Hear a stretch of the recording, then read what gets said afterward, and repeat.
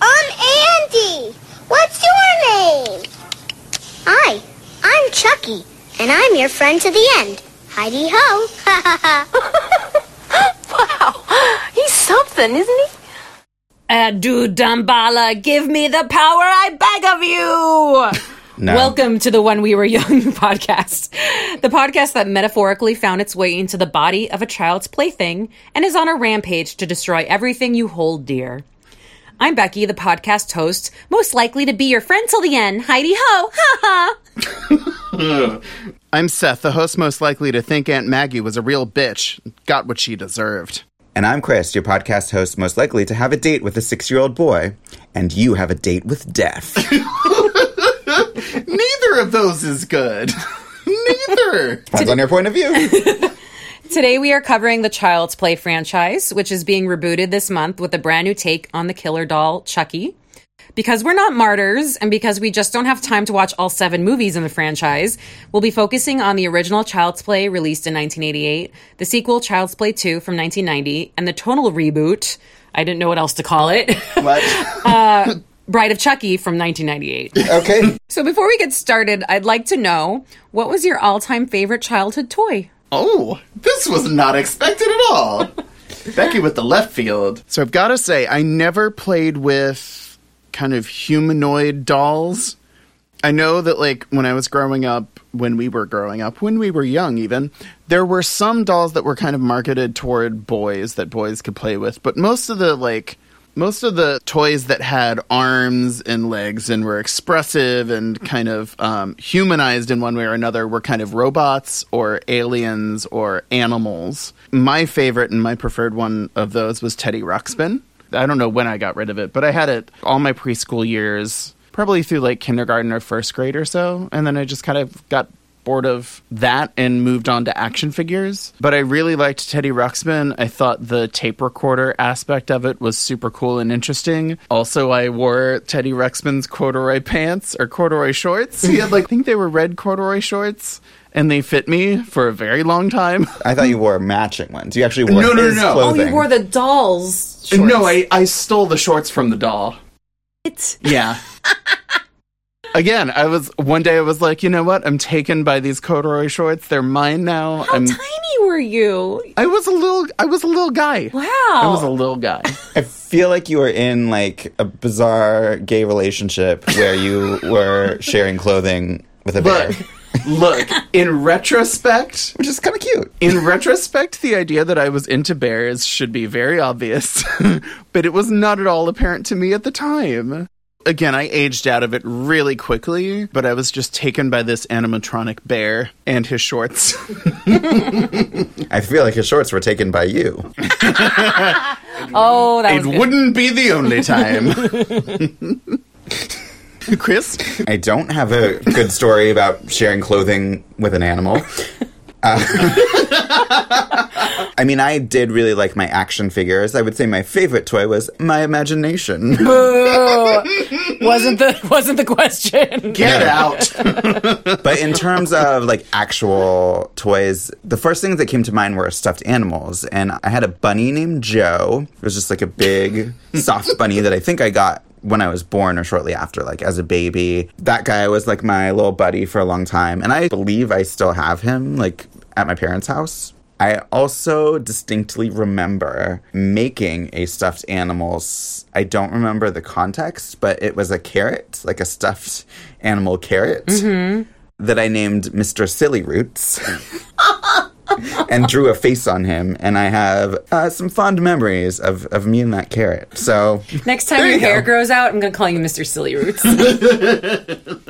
no, I used to like having all of my stuffed animals on my bed and just being in sort of like a giant pile of them. I felt like very Safe. like I just felt like I had all my friends with me because they were all stuffed. He was a young furry, is what he's trying No, to this- say. That's what your his soul story. is trying to say. You're just trying to make me into your story. My story is a No, different that's story. totally normal. I was a corgi, not a furry.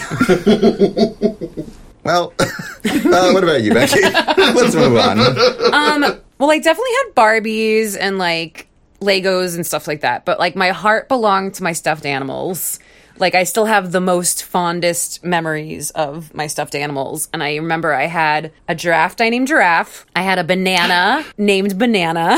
Not Mr. Silly Peel. No. Or Ms. Silly Peel. Banana. I had at the time, life-size doll named Dolly.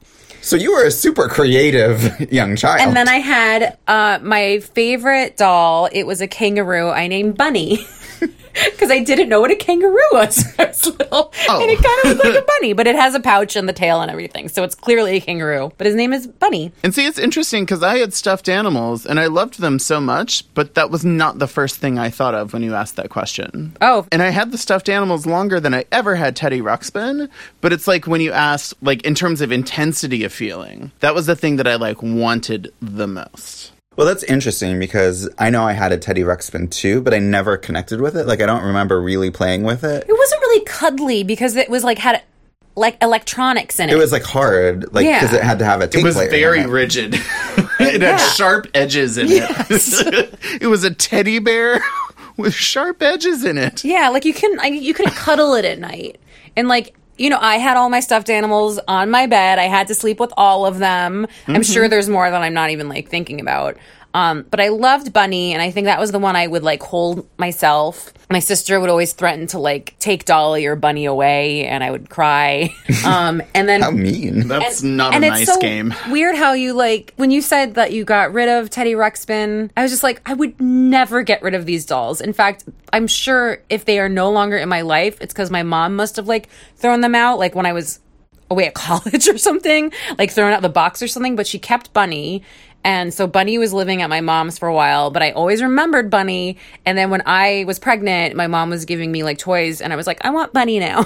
So now Bunny is at home in my daughter's toy box. I was gonna bring it to show you Bunny, but she was asleep, and I don't want to go in there. But also, I don't think I've ever washed Bunny. Lordy. So I should probably wash Bunny. See, that was the other thing I was going to bring up is that, like, I don't know about you guys, but there was a turning point in my young life where I got head lice. Oh no. Oh, I was afraid that this story was going in a completely different direction. No, not that turning point. That's for a Okay. different podcast.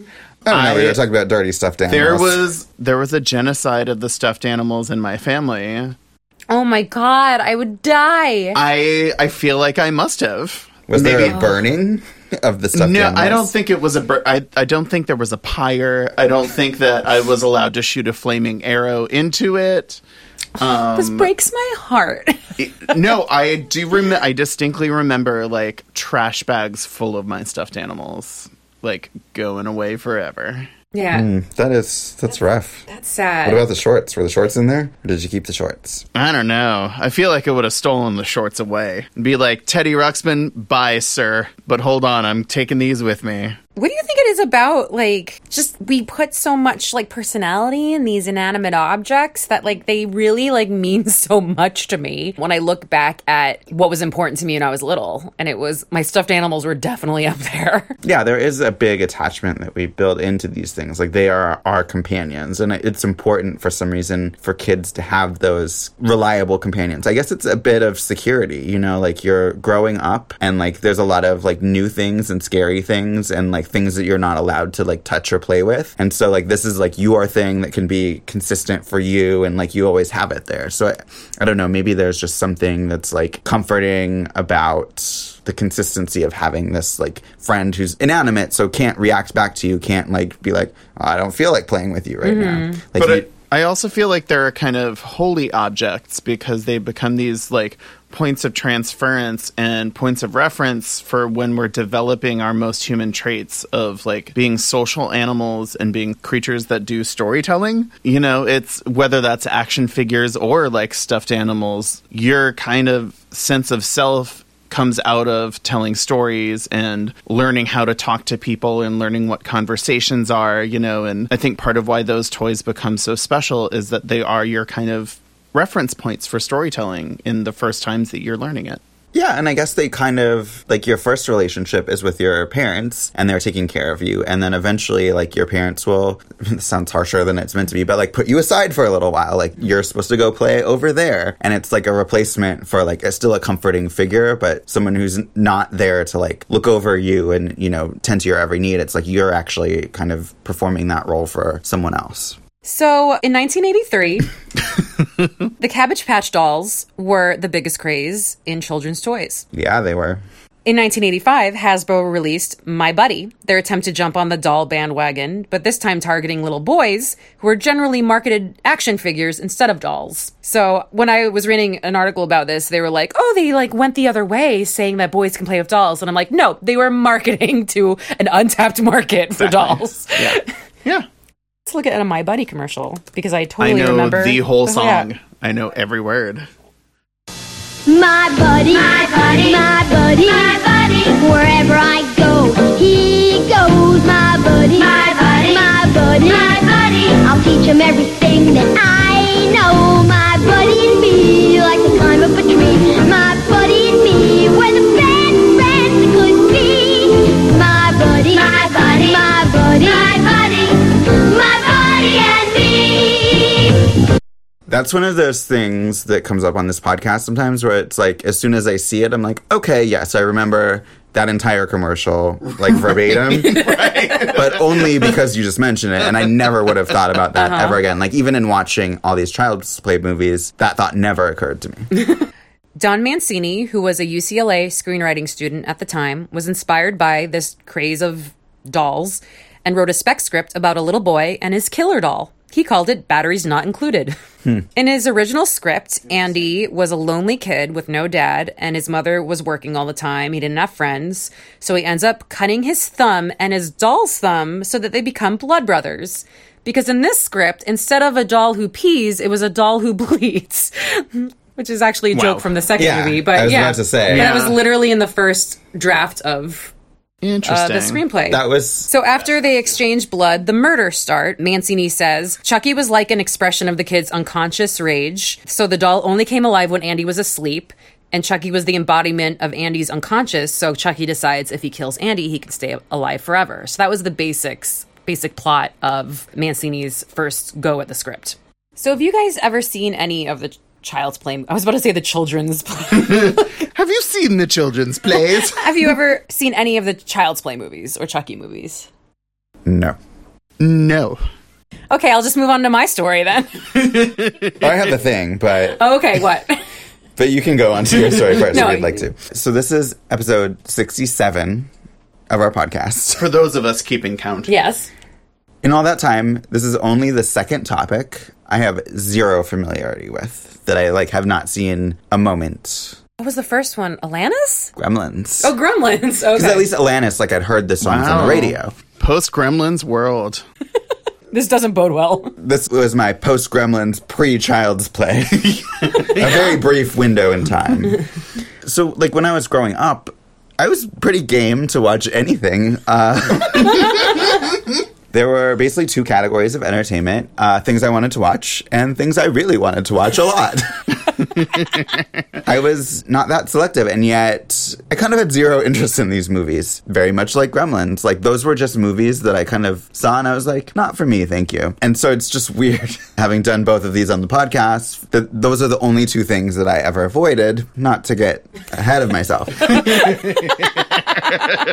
In years later, I had heard people have some fondness for Gremlins. A lot of people do. Not so much for Child's Play. Not so much. I don't think I've ever really met anyone who had professed an emotion of Child's Play until recently. Until you met me.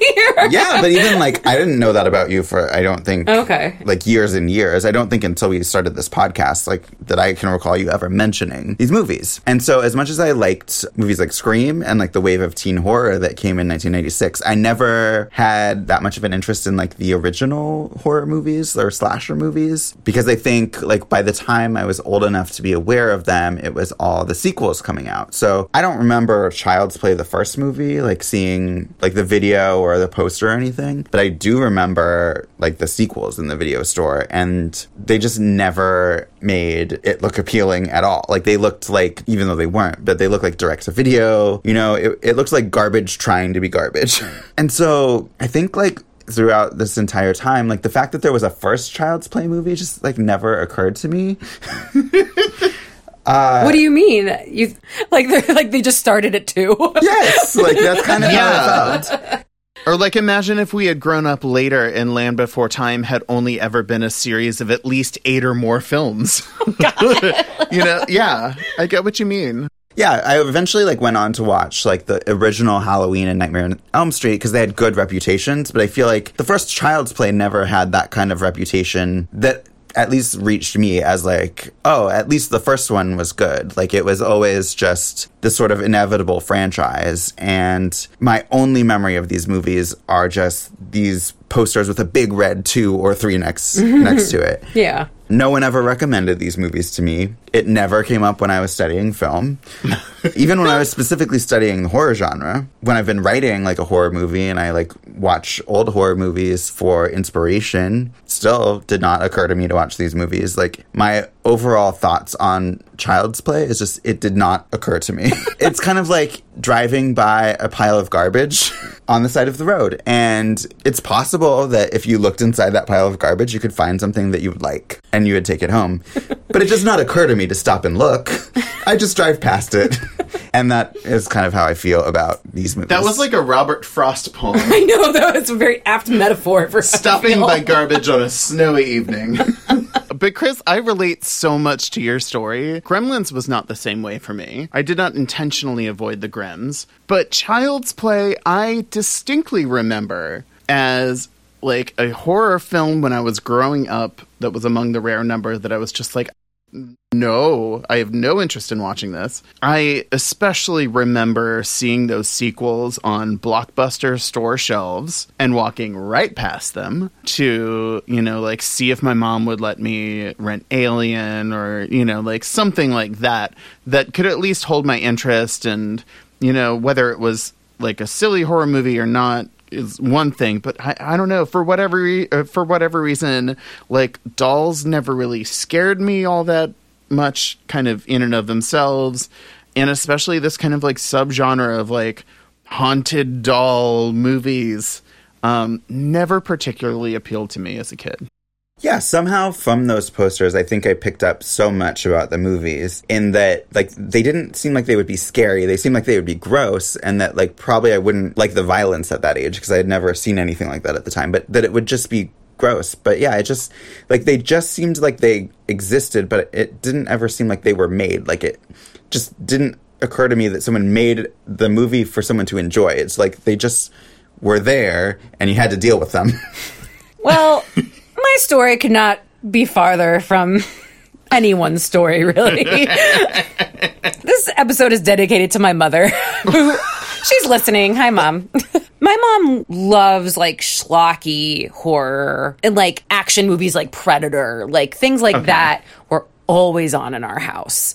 And so Child's Play was always on in my house when I was growing up. But see, I love Predator. Okay, Terminator. Okay, so my mom's favorite actor for a very long time was Chris Sarandon. And he was in Fright Night, and he was in Dog Day Afternoon. He's Humperdinck or something from The Princess Bride. He's the police officer in this movie. Okay. My mom really, really liked him. So that might be why this movie in particular was on a lot. But it was to the point where, and this came out in 1988. I was born in 1983. So it was to the point where I would watch with my mom, and we would make jokes together. And we'd watch the movie together, or just be on the kitchen TV while we were eating or something, and we would just laugh about the movie together. So I never thought this movie was scary. I was never scared by it, because we never sat down and watched it with all the lights off, with a bowl of popcorn. It was never meant to be scary. It was supposed to be funny, my mom making jokes with me. I think I liked it because of that. The funny thing is, rewatching it now, and I have not watched it in so long, I, knew every line of dialogue, the way that I know Lady and the Tramp and The Little Mermaid. Wow. I knew, it, as soon as it came on screen, and it instantly came back to me. I was oh my God, I know this shot, and I know what he's about to say, and it was and the same thing with the sequel, with Child's Play 2. One of the stories I like telling people to give them a little insight into my childhood is that when Child's Play 2 was in theaters, my mom wanted to take me, and she took me out of school early to see a matinee, and she literally said, "I'm taking my daughter to go see Child's Play." And we left school early, and we went and saw it at the theaters. And at what point did Child Protective Services show up and take you back? None. Still waiting.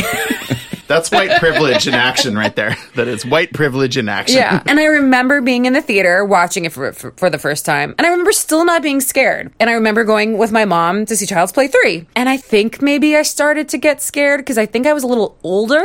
And then you actually realize what things are. Oh, he's killing him. Like, that's blood because he's dying. You know, like, I think the older I got, which is funny, like, the more I started to get a little scared. And I saw the later ones, like, I saw Bride of Chucky and Seed of Chucky with a friend from college who kind of, like, just appreciated the Child's Play movies, but I don't think he'd ever seen them. And I told him the story about me and my mom, and we're like, let's watch them together. So I've only seen those two movies once before, and I honestly, like, barely remembered anything except that they were bad. Little did I remember how bad.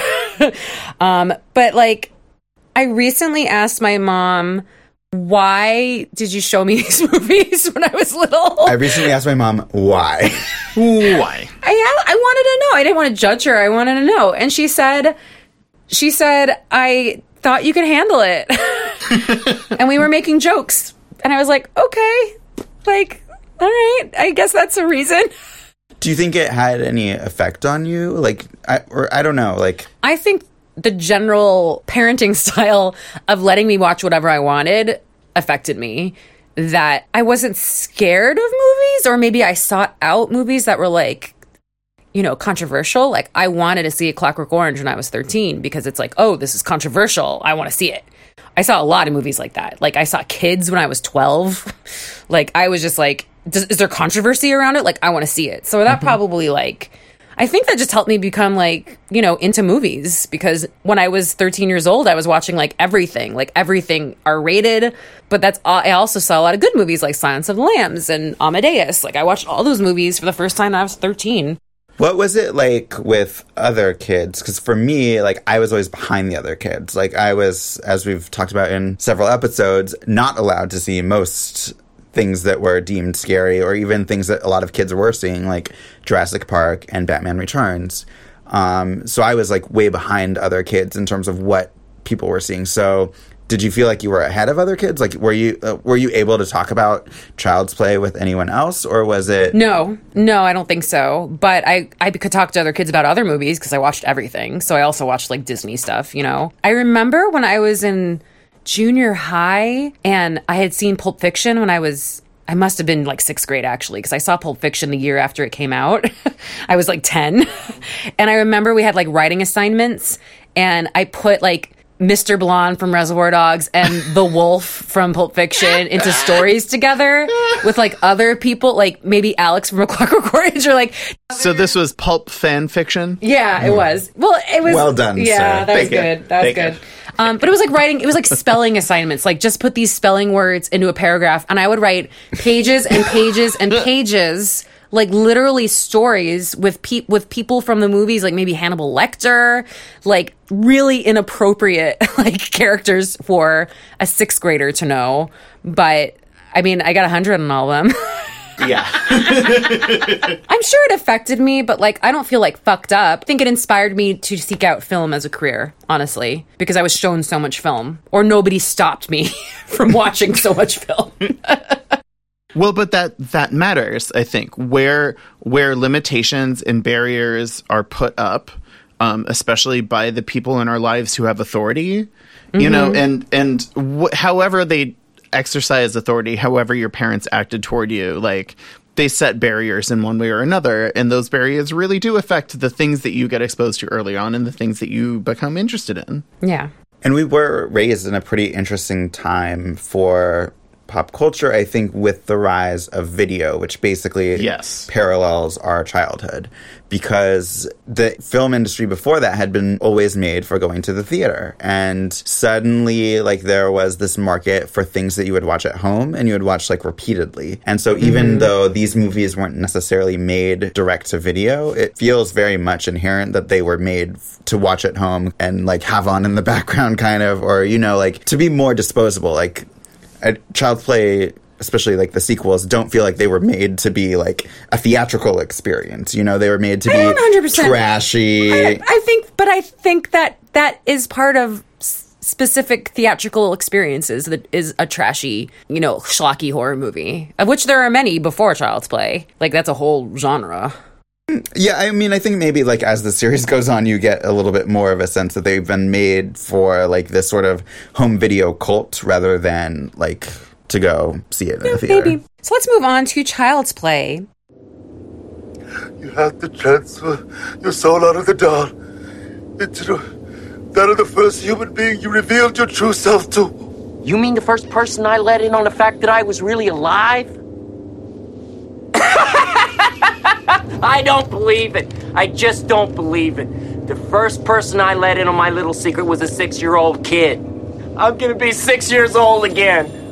Well, John, it's been fun, but I gotta go. I have a date with a 6-year-old boy. And you have a date with death. The original Child's Play was released November 9th, 1988. It's directed by Tom Holland, not the person who plays Spider-Man. Not that one. Not him. Like, how old was he? But I think it's funny because As a zygote, he directed. I rented Child's Play on the Xbox One, and they listed Tom Holland, the Spider-Man, as the director, like they had his picture. Perfect. It was written by Don Mancini, John Lafia, and Tom Holland, with story and characters created by Don Mancini. It stars Chris Sarandon, Catherine Hicks, and Alex Vincent as Andy, with Brad Dourif as the voice of Chucky. If you don't know who Brad Dourif is, he is on Deadwood, and he was also Oscar nominated. I don't think he won, for One Flew Over the Cuckoo's Nest, which is kind of nuts to think about. Honestly, Brad Dourif has been in such a menagerie of bizarre things. Like, he was in X-Files. He was tremendous in X-Files.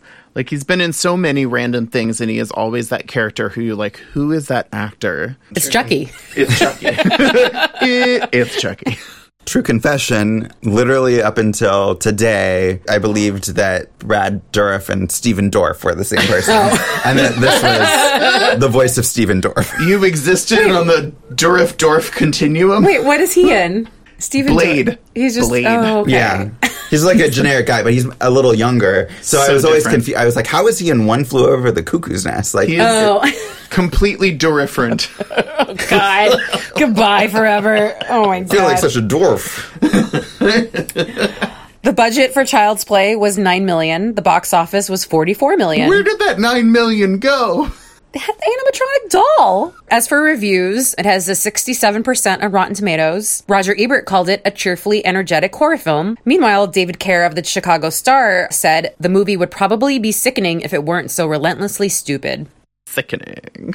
Director Tom Holland was actually the one who brought in the voodoo as a way to get Chucky's soul into Andy. The creator, Mancini, never liked that, but he was kind of stuck with it when he's written every single Child's Play movie in the franchise, and he's just kind of stuck with voodoo. Wow. But he's never liked it. Just a little bit more trivia. One of the ways the filmmakers enabled Chucky to move on his own, they built all the sets 6 feet high off the ground so that people could operate the doll from underneath. They also used some stand-ins, including producer David Kirshner's 2-year-old neighbor. His neighbor? I want to read that child's memoirs. I want to know how many neighbors they went to first to test them out and see who would work. I'm sorry, neighbor's son. Are you happy now? Do you have any children? It wasn't just a 2-year-old living by himself in an old house. Yes. It wasn't a Home Alone No, situation. it was. That's what inspired the script. So let's just get to it. I mean, do we really? I don't even have to ask. Do we have to dilly-dally anymore? Here, you guys talk and then I'll talk.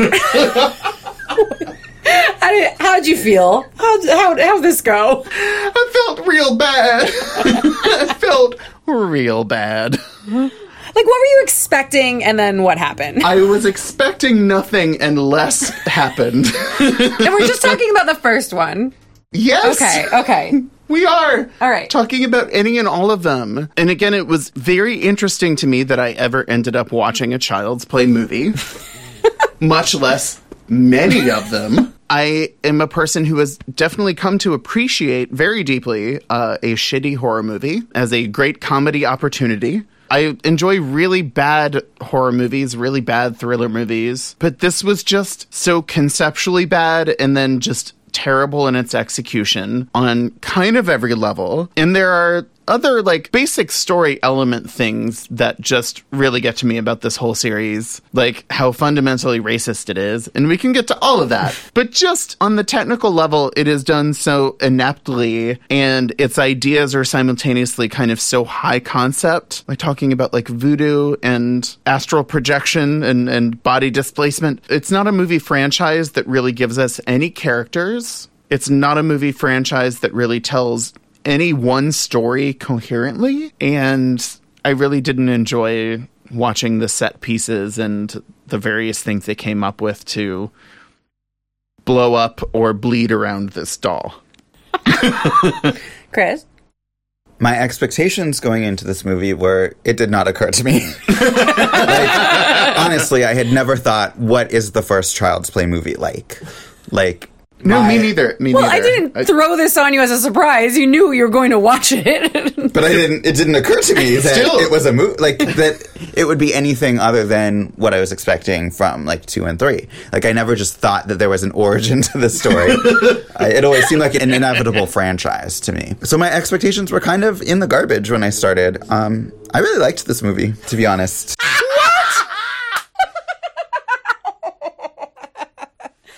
Are you kidding? No, I'm not kidding.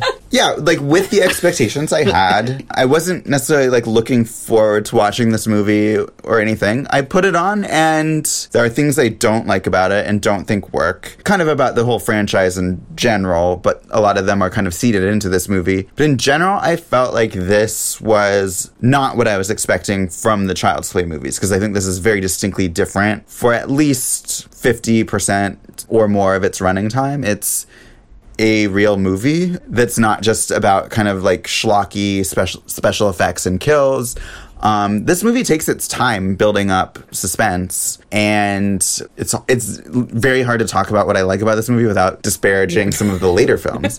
But there's a lot less Chucky in this movie than there are in the other ones, especially like Chucky as in like the voice of Brad Dourif, like making wisecracks and saying fucking bitch a lot. Chucky doesn't speak in this movie until 45 minutes, which I think is over halfway through the running time. So I appreciated just like the relative restraint compared to the later sequels and what I was expecting, and that it wasn't based around kills really or gore. Like, there's a couple of scenes, but even like the first death scene is the babysitter, and it just builds that scene is really long, and you're like in her point of view, and it's not just a like, ooh, like look at her, the blood, and she's dead, and like that bitch got what she deserved, like kind of it feels like in the later movies. So I just appreciated that this felt like a real movie that was trying to build some suspense and actually scare you versus just kind of be like, like dead people, blood, tits, like whatever, like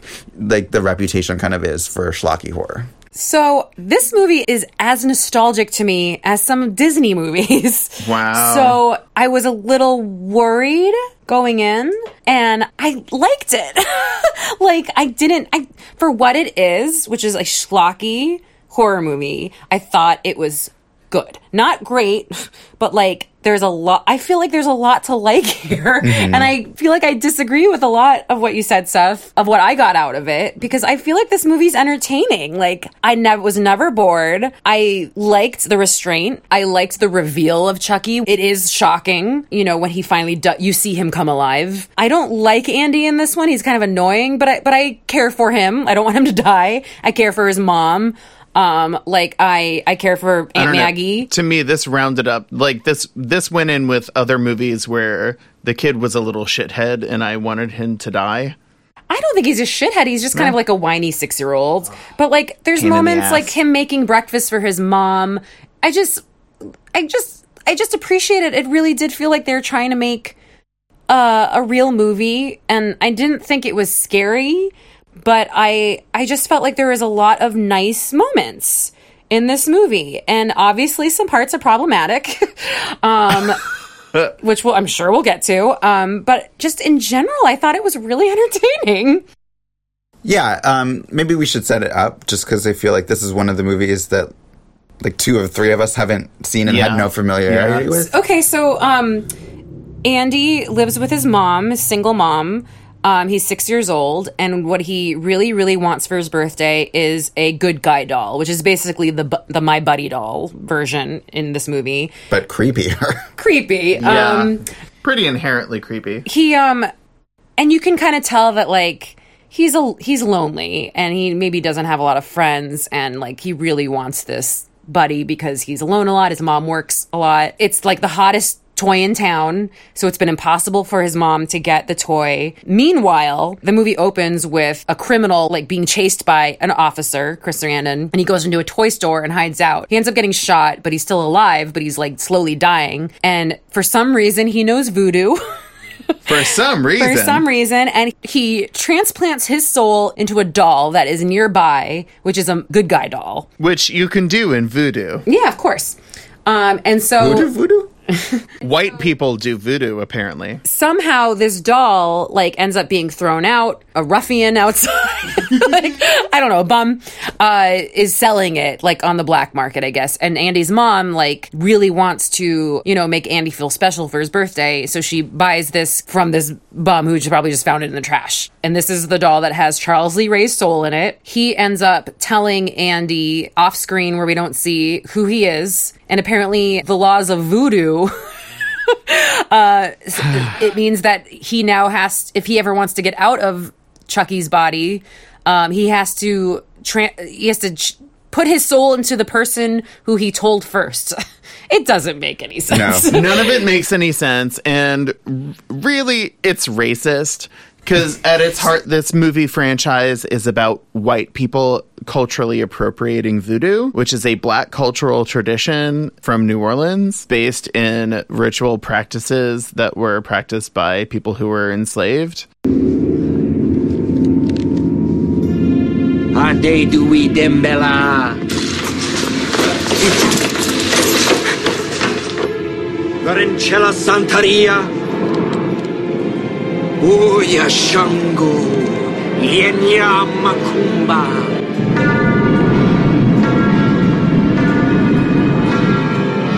Give me the power, I beg.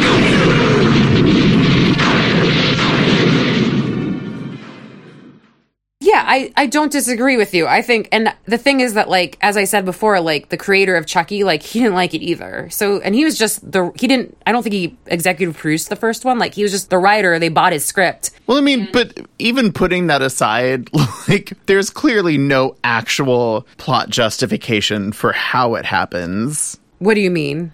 There was an element of suspension of disbelief that on its face was kind of, I felt like it was underexplained, even if like I'm sure the modern reboot will over-explain it and add way too much plot context. Or I hope they get rid of the voodoo part. Oh yeah, Maybe they don't will. think the voodoo Maybe they will will. even be in it. Who knows? And I don't like the voodoo. The voodoo doesn't hold up. It's so stupid. The voodoo's so done. dumb. I'm just saying, like, the creator didn't even like the voodoo. The director, like, threw it in. I don't like the voodoo. I don't think it works. They should have just literally had, like, a lightning bolt in the sky, and then, you know, like Freaky Friday or something, you know? Like, and then he suddenly...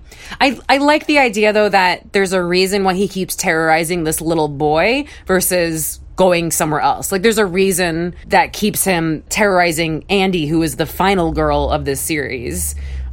True. It is. So I don't like the voodoo, but I wish they came up with something else of why he has to keep chasing Andy down. Well, it's like a kind of a great example of when a note like completely derails what a movie is trying to do, because the setup of this movie is that Charles Lee Ray is a serial killer. He's like a something strangler. Yeah, I forget. Yeah. So he's a serial killer. So he already likes killing people. So it doesn't make sense at all that like a serial killer would be into voodoo, really, unless Yeah. I mean, you could make that a plot, but it's not done here. It's like, are you a serial killer or are you like weird and like doing voodoo stuff? Yeah. Like those things don't go together. Right.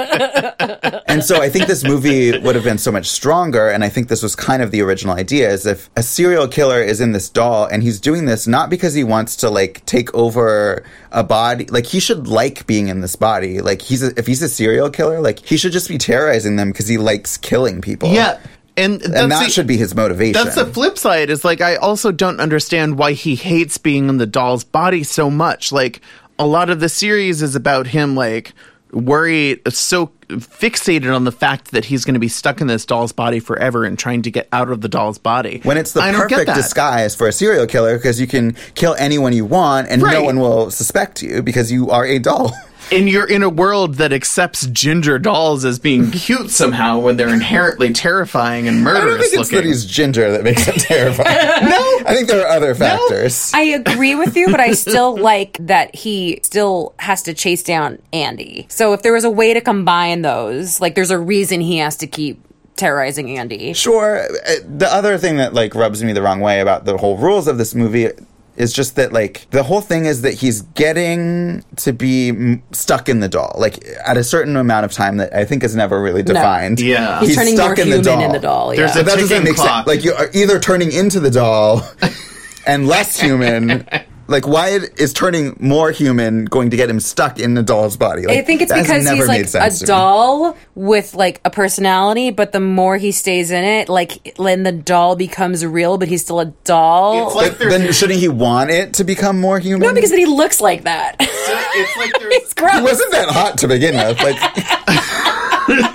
I don't know. I don't demand perfect logic from my shitty horror movies. I don't know why, but like something like The Covenant, or Rennie Harlan shitty horror movies, like, or The Faculty even. Like that's another like extremely shitty horror movie. But it at least tries to set out rules for the world. I feel like this is setting up rules. The rules are just ridiculous. Like this movie's ridiculous. It's silly. But I just feel like there's just a lot that it does right. Like there's moments of levity that I feel like are, as opposed to later Child's Play movies, I feel like they're actually funny. Like he's in the elevator at some point just hanging out in there, and a couple comes in, they're looking at the doll, and then they leave, and one of the people is like, ugly doll, and as soon as they're out of earshot, Chucky goes, fuck you. Like I genuinely laughed at that. I thought it was so quote unquote silly, but I didn't think it was funny.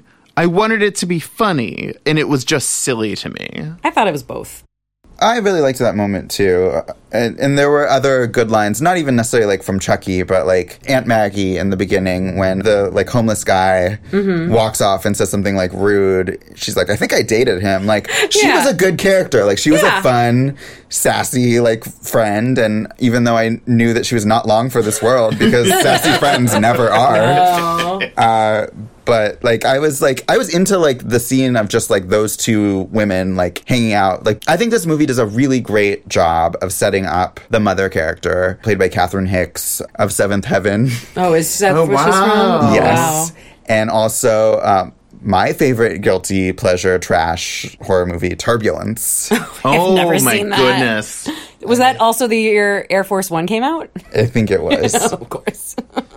I have not thought about that movie in a million We're going to have years. to cover that one. I'm surprised I have not made you watch it because it is a Christmas movie. You We're may going to have have in to the past, cover you may the have. like plain thrillers. We Yeah. have to do that in Air Force One. Con Air.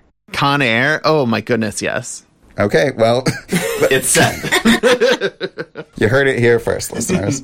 So I thought the movie did quite a fantastic job, actually, of setting her up and her situation. Like, it felt really believable to me, like, who she was and her whole situation. Like, I felt like I believed that she was struggling as much as she was. Like, she wants to buy this doll for her kid so much, and yet she can't afford it. And that felt believable to me. And the job that she had, there's so many movies where, like, we're supposed to believe that, you know, like, Jennifer Lopez is a down on her luck, like, whatever. But, like, living in, you know, Yeah. some fabulous apartment and, like, but, like, this to me felt like this woman actually doesn't have the money for this doll. Like, I don't know why I noticed this random detail, but when she gets off the bus at the end of her shift, when her friend she's seeing, like, the police scene outside of her apartment, she's, like, holding a book. It's not anywhere in the plot, but it's like, of course, like, she takes the bus and she's, like, reading a book on the bus. Like, and just that little detail just felt like a lived-in detail where this character made sense to me. And there was just every, like, detail about her life just made enough sense to me. And I was, like,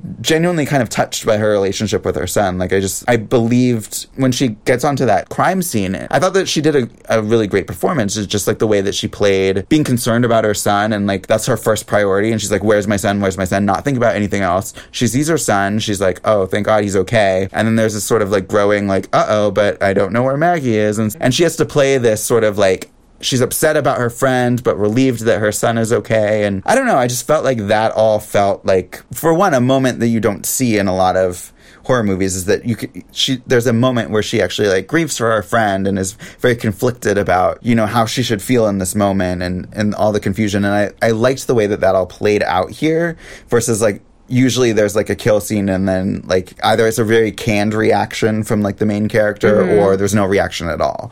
And I liked that this movie felt like what it would really feel in a horror movie kind of way, but like took the time to grapple with that and actually like have a bit of weight. Yeah, the two biggest things I liked about this and did not expect at all were the complexity of the mom character and how long it took for them to actually show the doll, like, coming to life. There were things about it I found more enjoyable and slightly more surprising than I expected. But I also think that, like, Chris, your characterization that, like, it was kind of trying to be schlocky and silly, but for me it didn't come across as funny. And really watching it now, I kind of understand why it's not a thing that people constantly invoke as like a horror classic that redefined the genre. No, I don't think it redefined anything. I just find it an entertaining hour and a half without being fantastic. And definitely not being the worst, like, schlocky horror movie. I feel like it kind of knows what it is and is having fun with it. I wouldn't characterize this movie as funny. I think there are funny moments, but it's generally, I don't want to say it's trying to take itself seriously, but it's more of a drama, I guess. Like, it's more, I don't know. The second one to me, which we'll talk about, is more trying to be a comedy, and then Bride of Chucky is its own thing. What is mostly missing from this movie for me is the metaphor for why this is happening to this family. Like, this mother and son's relationship doesn't change because of this experience. It just feels like Killer Doll comes to life, terrorizes this family. She initially doesn't believe him. Yeah. She very quickly then believes him. Yeah, but it's not about the relationship between a mother and son. Like, the best horror movies, I feel like, are about something. Like, Babadook. The Babadook is about dealing with grief and depression. And that is why the Babadook comes into their lives. There's no subtext here. Yeah. And again, I feel like that's why the voodoo thing feels like such a cop-out, is because it doesn't then try to give us a character-based line for what this monster really is or what it represents. Mm-hmm. Yeah. I think it takes a lot of half steps in that direction. And I think what you were telling us earlier about what the creator initially wanted to do makes a lot of sense, because I feel like a lot of this is set up to do that, and it takes a couple steps in that direction. This movie reminded me of The Exorcist, not in quality, but in just the way that movie also taps into a mother's kind of anxiety. Like, both of those movies deal with, like, did this kid kill the person who dies? And in both movies, it's actually like thrown out the window.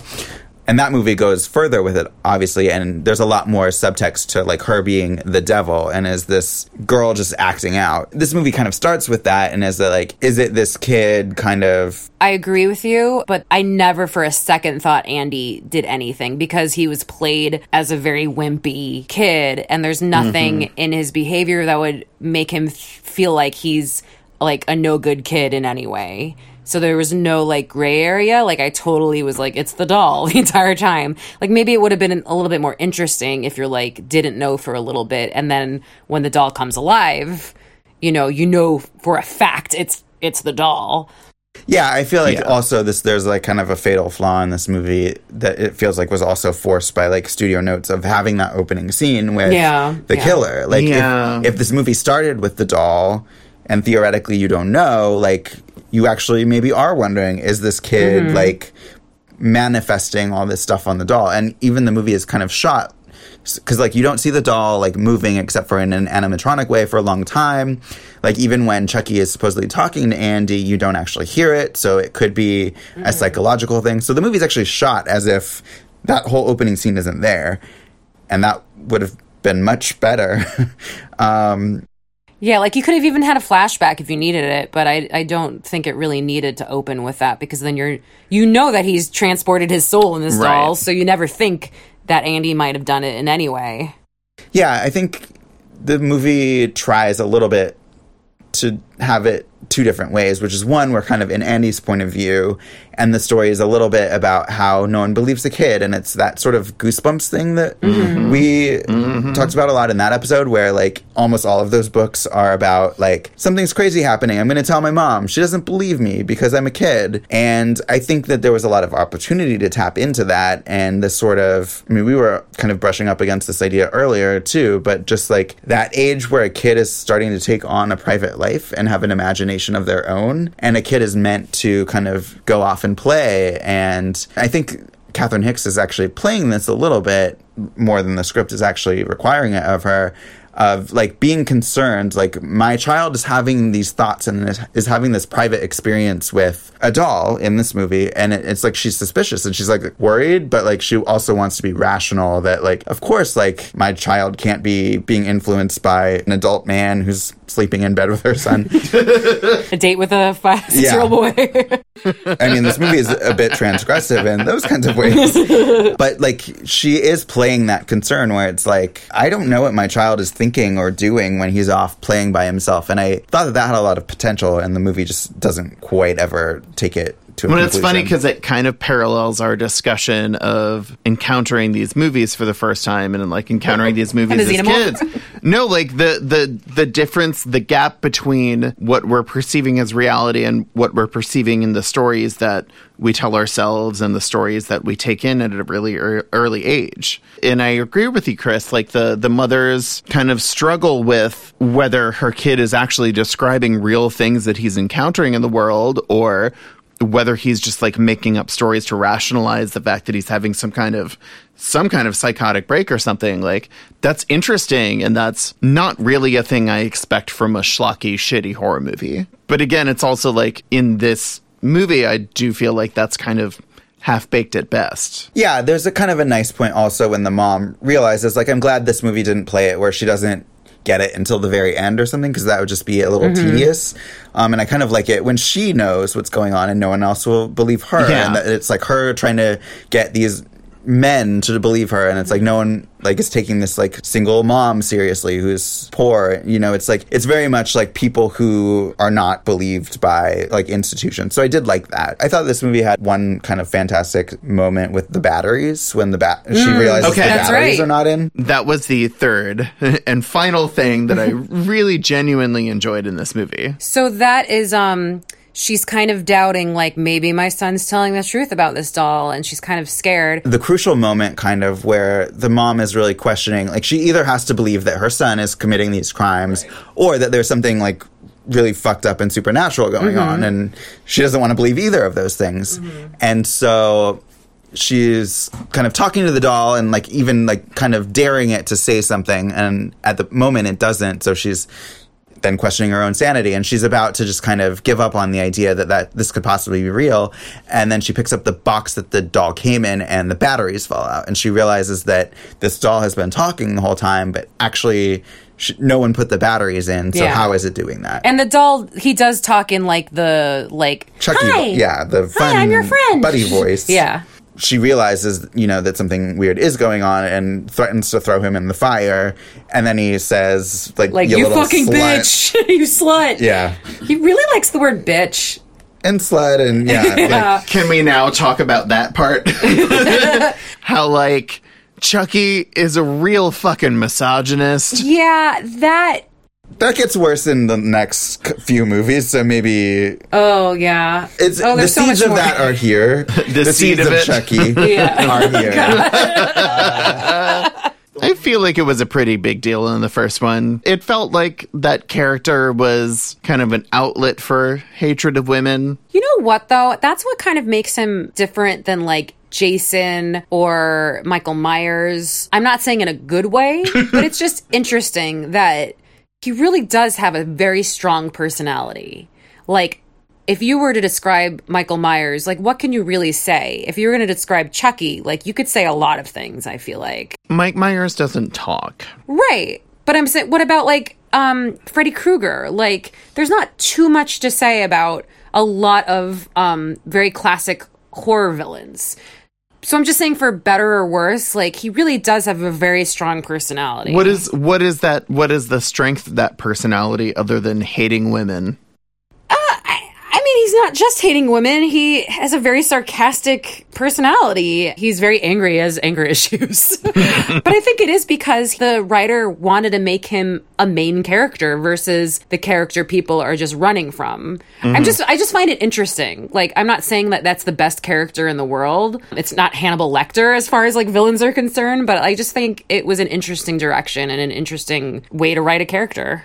Yeah, when you name, I think, the 4 or 5 most prolific slasher movie villains, I think Chucky is maybe 4th or 5th on that list. Like, not of the greatest ones, but just of the most, like, known in pop culture. Like, even as kids, like, I knew what Chucky's personality was. I never saw any of these movies. I don't know how I knew that, but I did. Somehow I picked it up through osmosis, like, what Chucky was. And I think that there is something very distinct about him, for better or worse. But, like, I also like the fact that, unlike any of these other horror villains, like, the fact that the characters are all hugging him so much in this movie is so different. Like, it's scary that, like in the same scene that we were just talking about, like, Catherine Hicks has him in her hands. Like, Michael Myers doesn't sit on anyone's lap, and people are just, like, sitting there. So there is some suspense to be mined out of just having him in the scene, and yet no one is afraid of him because no one even knows that he is animate. Let's move on to Child's Play 2. Surprise! Did you miss me, Andy? I sure missed you. I told you. We were gonna be friends to the end. And now it's time to play. I got a new game, sport. It's called Hide the Soul. And guess what? You're it. Child's Play 2 was released November 9th, 1990. It was directed by John Lafia. It was written by Don Mancini, and it stars Alex Vincent again as Andy and Brad Dourif as Chucky. Not Stephen Dorff. Not Stephen Dorff. The budget was $13 million. The box office was $35.8 million. Reviews-wise, it has a 44% on Rotten Tomatoes. Richard Harrington of the Washington Post called it an inevitable sequel that's not as good as its progenitor, but better than most movies with the numbers 2 through 8 in their titles. Let's just get to it. What did you guys think of Child's Play 2? I think we should go in the same order we went in last time. Does Seth even need to say anything? Honestly, no. I could just emit noises at this point and accurately convey my feelings about it. I watched both of these films on YouTube. That's right. Yeah, so did I. Yeah. Yeah, I have to say it was heightened by the occasional interruption of like video changeovers between 8-minute segments of this film. Oh my god. You guys, there's a perfectly good library around the corner. But YouTube is right there. But it's worse. I don't know what's better or worse at this point, honestly. It was always very clear to me that this movie was not really intending to be more than like a fun, silly B-horror movie. And the first one does have some moments that are definitely more serious and more kind of intentional and interesting than I expected. The second movie was exactly as bad as I expected. And is that it? Yeah, Just a dramatic pause. I feel like all of the sequels kind of take this turn where they are intentionally even sillier, even further for doll-related gags, and the movies become more of a kind of delivery device to kind of make these Looney Tunes-esque moments. And I will admit that, like, watching the sequel and watching the clips that Becky sent us, I got some chuckles. Chucky-related laughs. Chucky chuckles. But I don't consider them movies. I just kind of, like, consider them, like, extended sketches. Maybe because you're watching them in 8-minute segments on YouTube. Which I would complain about if it were most other movies, but this I don't really care. This didn't really matter. Yeah. Exactly! Going into this movie, I was down for a little more Child's Play. Like, after watching the first one... You were open for play. I was looking to play. Not with the child. Unlike Brad Dourif and Stephen Dorff, you did not have a date with a 6-year-old. I was looking for some adult play. With a child. No. No. I will not be held on record saying that. Neverland. I was interested in seeing the further explorations of this cinematic series. And I loved this movie. No. It's official. Me and Chris are going to watch these movies together. I loved this movie for about 30 to 35 minutes, maybe. I was watching this movie, and I was like, this is better than the first one. This movie is great. I love where this is going. This is doing all the right things. And then there's a very distinct point where that all stops, I think. Okay. And this movie became really what I was expecting of any Child's Play sequel. I think that this movie does a lot of things right in its setup, and then just kind of... What is the turning point, Chris? Like, I need to know. I think everything is really kind of fascinating and, like, for this kind of movie, great up until Kyle, the female foster child character, finds out that Chucky's alive, basically. That scene is good, and then I think everything after that is garbage. Becky? I really like this movie. I feel like... Seth has never felt so betrayed in his life. No, it's a perfect betrayal. I feel like Child's Play, the original one, is like very gritty, indie-ish, like, let's just throw a movie together and there's some good moments and it's a silly premise, but like there's entertainment value there. Now I feel like with Child's Play 2, it was somebody got assigned like, here's your premise, do what you can with it. And that Same as the first, only worse.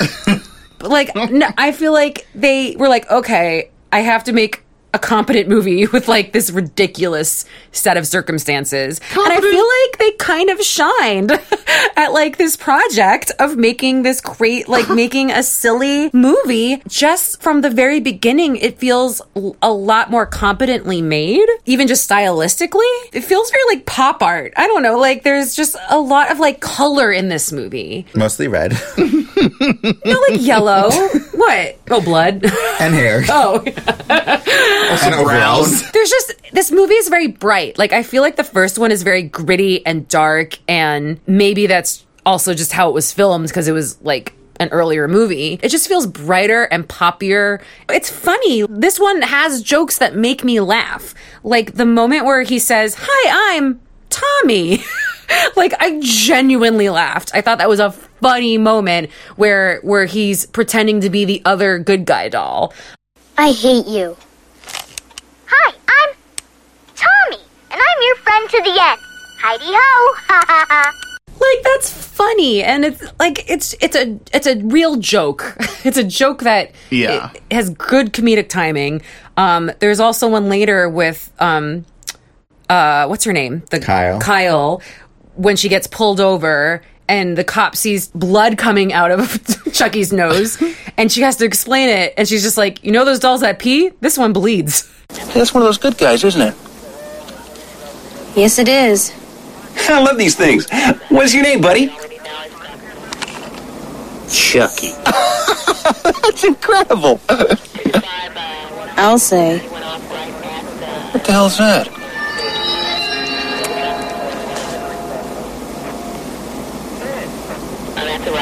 You seen dolls that pee? This one bleeds. That's a funny joke, and I remember being in the theater and people were like laughing at that. But that was what you talked about as the rationale in the first script, like the first version of the script. So interesting. He probably kept that joke for like a couple years. I think so. No, like he kept it in the back pocket. Like, and I liked Kyle. He didn't have a lot of jokes. No, that's true. Limited supply. But I liked Kyle. I did like that character. Yeah, I really was surprised. Yeah. I didn't remember a lot about this movie, except I remembered I liked it growing up. It was my favorite Child's Play growing up. And that was pretty much all I remembered. I remember that I liked it, but I didn't remember why. And so I was surprised rewatching it that I liked the characters. I thought that the relationships between these people were kind of genuine. And, you know, they're not the most well-developed characters, but I thought for a schlocky horror movie, like, I really liked Kyle, and I really liked Andy much more in this movie. I liked his foster parents. I was surprised to realize that I liked the characters. I had both of those jokes that you just mentioned written down, and another one that related is when I think the cop asks the doll, he's like, "Oh, what's your name?" And he just goes, "Chucky." That's Like, there are a lot of well-timed jokes like that. I feel like this one capitalizes on what worked in the first one, and even though there was only a couple of those jokes there, I think this is probably the best happy medium of, like, who Chucky can be. Because you got a little too much later in the series, as we will talk about. I have a message for Kyle. Welcome to the Blondes. Oh, I loved Kyle in this movie. a new entry into the Blondes. Welcome to the Blondes. We must mark this moment. This is the podcast within the podcast. This is called a much Chris's heralded Blondes. moment within the When We Were Young podcast. An entry to the Blondes. I had no idea what this movie was about, any characters or anything. So she comes on screen. She could be in that one scene and that's it. I didn't know. And I was like, ooh, I like this actress. She's very pretty. She's Christina Leese is her real name. Did you watch 90210 growing up? Because she did look familiar. So I don't think I saw very many of the episodes that she was in because I don't know what season she was in, but I think I had checked out by then. I never saw that show. That this character, I thought that the actress was Clea Duvall forever. That whenever She's Clea very Duvall, Duvall-ish. whenever Clea Duvall's in something, like I'll turn to my husband and be like, "She's in Child's Play 2." She's not in Child's Play 2. It's totally the wrong actress. You provided fake news to your husband? I did. I You have balk at broken that your because she marriage reminds vows. me of Fairuza Balk in this movie. You balk You at that. balked at her. You balked at her, and Becky Duvall at her. And also she was giving me very Nev Campbell vibes in this movie as well. I'm glad I introduced you to your latest crush. Honestly, a girl from she- 1990. She gives a full craft of vibes here. Well, at least she's not a 6-year-old boy, so we've got an improvement here. So you liked Kyle. I really liked... I wrote like one like positive Kyle note, but then she kept being in more scenes, and I was like, "Ooh, more Kyle notes!" Like, basically, my whole notes are just like how much I Is it just increasingly like Chris loves Kyle? Diddle doodles. Chris Hart, Kyle. No, I thought but it was like funny. Like she at one point like. She charmed you. Well, she walks in, or she comes through the window when, like, Chucky has, like, tied Andy to the bed. Right? The BDSM jump rope scene. And she just kind of was like, what are you doing? Like, I don't know. Just, like, moments like that. And then her interaction with the parents was funny. I really liked the scene where she was smoking and then, like, Oh, they're Andy, doing laundry? Yeah. Like, there was a lot of good character development just between the two of them. And I was worried that she was going to get killed too early because she was by far the highlight of the movie. Truly, I was scared for her. And especially in the trash can scene, I love the scene where she throws away the Chucky doll that's really Chucky and then finds the buried actual Tommy doll. Yeah, she's like she's buried. Well, let's back up. This takes place a few years after the events of the first one. Andy is now in foster care. His mom, I guess, went crazy. Or they like, it's one of those like Sarah Connor things Sarah where Connor, nobody believes yeah. her, so they throw her in the loony bin. So he's in foster care and he's joining a new family. Meanwhile, they have taken the Chucky doll that was burnt to a crisp in the first one. Somehow the Good Guy Company got a hold of that evidence and turned it into another fresh doll. Like they took the charred remains. Why? Like that. Why? I always liked the Why? opening sequence. Like I just think it looks fun to watch. Like them create this doll from scratch. Or I guess not from scratch. They make it from this charred doll. But like in general, this doesn't make any sense that they would do that. I guess they wanted to like keep the doll handy so that, I don't know, like they wanted to like spin the news about what happened. Yeah, they got bad publicity from the first thing because even though no one believes that it was a killer doll, people still believe that there might have been some kind of flaw in this doll, that it was saying weird things or something and inspired these murders from the first movie. Right. So then, like, that's how Chucky, like, comes alive again, and he ends up, like, murdering people, the doll workers, and he needs to find Andy because, again, he can only put his soul in Andy. So he finds Andy at his foster parents, and Kyle is another foster child who's much older who lives there. No, like watching the sequel really connected deeply for me how much this movie is about an obsession with a young boy. Yeah. I don't know. There's something about it that is just inherently creepier by the sequel. Yes, it is And- creepier because in the first one, it's by kind of happenstance. that Exactly. the doll and the boy are together. Like, this doll doesn't go seeking a boy. It's just, that's what naturally happens because that's who plays with the doll. Yeah. In this one, he's like following this boy. Yeah. It's weird. Because, like, but- at first, when I was, like, sitting down to watch the sequel, I was like, okay, so, like, it's interesting that the same actor and same character are in all these movies. I expect some kind of story continuity, some kind of, like, character development, but I don't know, like, especially in this movie, it kind of creeped me out, just inherently. Well, a few things. The one thing I will give this entire franchise is continuity. They do a great job of keeping, like, the actors consistent, the story consistent. None of these other franchises that have gone on for as many movies as this have, like, managed to keep the same cast, or, like, they all have, like, things that don't make a lot of sense. And I'm not a stickler for continuity in this series particularly, but there are a few things that don't make sense in Bride of Chucky. But overall, like, I was amazed at how much consistency there was just of, like, the character in the first 3 movies. Like, because to me, like, Scream does that. And that was one of the first movies that was able to keep, like, the Sidney Prescott character in all 3 movies and tell a consistent story. And I loved that. And that's kind of what I really liked about this movie, too, is that it's about this boy who's experienced this trauma.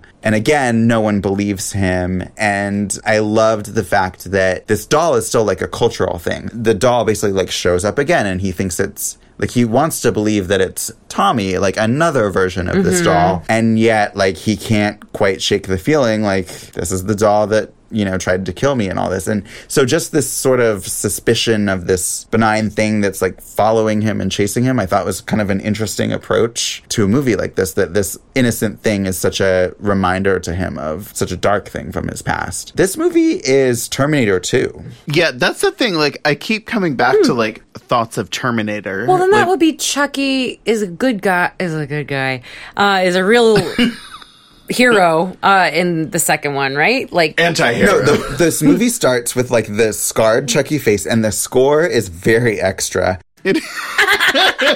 The scores in all of these movies are like, I'm gonna play the opening to this movie if I can find it. I love the opening. That is actually, like, that is another big note for me for the sequel. The score. Basically, James Cameron ripped off Child's Play 2 because Child's Play 2 was first. It was a year later. Oh, I don't think it's that close. We can finally say this. Both movies start with, like, the charred face of the monster, like the skeleton of the monster. For some reason, Chucky has really real teeth. Yeah. And like, very accurate. Like, they're people teeth. I don't know why they're people teeth. They are people teeth in a doll face. Yeah, like a real doll would have, like... Not a real doll. No, not a real doll, but, like...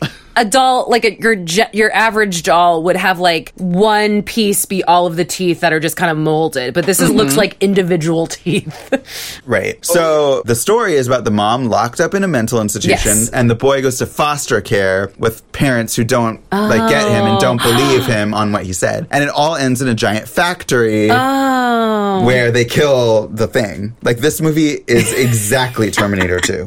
Exactly. He even has, like, a knife hand thing. He does. It's like, true. It's the same movie. I never even thought about that. And wait, but is Voodoo Skynet? I ask that every day. Is that your daily affirmation? It's Voodoo Skynet. Did you like Beth Grant as the teacher? Of course I liked Beth Grant as the teacher. I think we all noted Beth Grant. Guys, this is the movie I know Beth Grant from. Whenever I see her in a movie, I think... I didn't realize, but I realized that now that she is the teacher from Child's Play 2. She reads Pinocchio to her class, which I thought was cheeky. That was a fun little detail. Cheeky.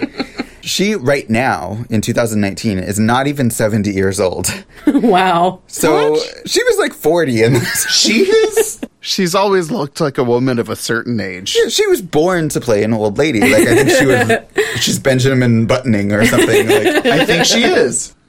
Respect to her for that. Another amusing moment is, like, she's looking through the class's drawings, and on Andy's is written, "Fuck you, bitch." One great line is in the classroom. I think it's Andy who says it to another kid. He says, "Get lost, microchip." Did you notice? I didn't. I remember it now that you say it. Because I was like, is that what he said? Like, I guess that was an insult back in back in the day. Was it though? I just think this movie is super fun. I think it's, again, not the best movie ever made, but like just super Disagree. fun, super entertaining. Gone with the Chuck. Dear Library of Congress. I think it's really entertaining, and I feel like this feels like a project that somebody had a task to make this movie good, and they succeeded at the silly premise. Good job with your project task. Yeah, I always loved the last sequence in the factory, and I think it's really iconic, really creepy with all the dolls. I mean, it's kind of silly how they end up there, but once they're in there, like, I always loved the conveyor belts, and I loved the color. Like, I liked that it wasn't, like, shadowy. Like, I liked that it was bright and, like, everything's really well lit, but it's still really freaky. And that eye machine, I had fucking nightmares about. The eye machine was the thing that I wrote down as, like, look, it was another thing. Like, there are moments in all of these movies that I really connect with, in that kind of scare me or just, like, stir me for whatever reason. The eye poker machine in the factory really got me. Yeah, it was gross. I agree about, like, sort of some of the ideas in the factory. Yeah. I think it's just, it goes on forever. That's the thing. I don't think it's filmed very well, and it's just kind of this, like, onslaught of not terribly great special effects. Like, they're kind of interesting sometimes, but they're not that convincing. And I think one of this series' limitations is just when they rely too much on Chucky, like action with Chucky, especially like when he has to move a lot and do a lot. Like, it's much better when he is kind of sneaking around. Like, I love in the first scene, like when you see him like streak by in the background, like I find that scary. I think the more that he's on screen, the less you get out of the movie, and he's on screen like all of that whole climax. And I think it just works so much better when it's like creepy and you don't know where he is, or he's a doll and you don't know if he's gonna like jump to life. But as soon as he's like animated, it's just and I think that's part of the fatal flaw of Chucky as a character, is that the more you see him, the less you like him. And the more directly connected to his actions he is, the sillier it gets. Like, when he's like directly, literally stabbing people, it's just like Looney Tunes at that point, and not a particularly funny or clever one. I don't think there's a version of that character that would be like a great horror movie for me. Because for me, great horror movies have to tie the terror of it to the characters. And it's like the more literal you make Chucky, the less depth it has. Yeah, I was, like I said, really into this film's story because I thought it was a really interesting, like, next step. Like, it wasn't just rehashing the first movie because, like, the mom character's not there. It was a new situation. Like, he's with these foster parents, and it was a take on the first question is, like, is this child evil? And it was that again, but it was kind of raised stakes because he's not even their child. So I really found it powerful when, like, the stepfather is murdered and the stepmom who's been defending him all this time, like, is like, get away from me. And yeah, and I liked that woman. Like, I liked that woman, and yeah, I was interested. Like, you could see the conflict in that family, and it felt believable that, like, they've taken on this child and they don't know, like, who this kid is, and then he starts being disturbed. And just knowing, like, in real life that happens all the time, where a lot of children in that situation are disturbed. That's why they have, you know, need foster parents. They've had bad upbringings. Their parents haven't been around, or trauma, yeah. And so you have to deal with the kid's trauma, and you're trying to do it, but it's also, it can be really disruptive to your life. And so I thought that was a very real story. I liked until that story went away, and it was just a factory fest. Right. I felt for Andy when he doesn't want anything to do with the Chucky doll. He's like, he's going to kill me, he's going to kill me. And then he overhears his foster parents saying, like, well, maybe we'll, like, he obviously has issues, maybe we won't keep him, you know, like, or this isn't working out. So that's why he decides to go against how he actually actually feels and be like, it's Tommy, not Chucky, because he wants a family. Like, he doesn't want to be sent back. Like, that was a very good device to get him to, like, warm up to the doll. I felt like it felt like real that he really didn't want them to send him back. I thought it was creepy also how, like, Chucky was just at the bottom of the stairs so often, but would occasionally disappear, but then he would always be back. Like, I thought that was a clever... Yeah. Like, the stepfather throws him down there, and so every time the stepfather wants to be like, see, he's still there, he is, but then other times he just, like, is off sneaking around the house. Like, I thought there was a decent amount of, like, creepy visuals here. Like, the swing also, where they're on the swing and she's on there and you know that he's, like, I liked somewhere the swing. around. Like, again, like, there are sequences of this that really did kind of surprise me in how well they're done, but it doesn't contribute to kind of any more connected story. It doesn't even have to be a deeper story. I love, like, a lot of horror movies that are really, like, deep. You know, they are actually, like, about something. Like, those are my favorite horror movies. This just feels fun to me, and I feel like it's well done for what it is. And it's fun. It's not something that I'd be like, have you seen Child's Play 2? Like, you have to watch it. We haven't discussed this franchise on the podcast, but I recently watched many Hellraiser movies. I've never seen a Hellraiser. I had never seen any of the Hellraisers. And again, like, after watching a whole lot of them in one fell swoop, I was like, you know, I didn't need to watch this. My perception as a child was just accurate. Wasted a Saturday. Why did you watch more than... Should I ask this? No, it's... Why did you keep There watching? are a lot of Clive Barker...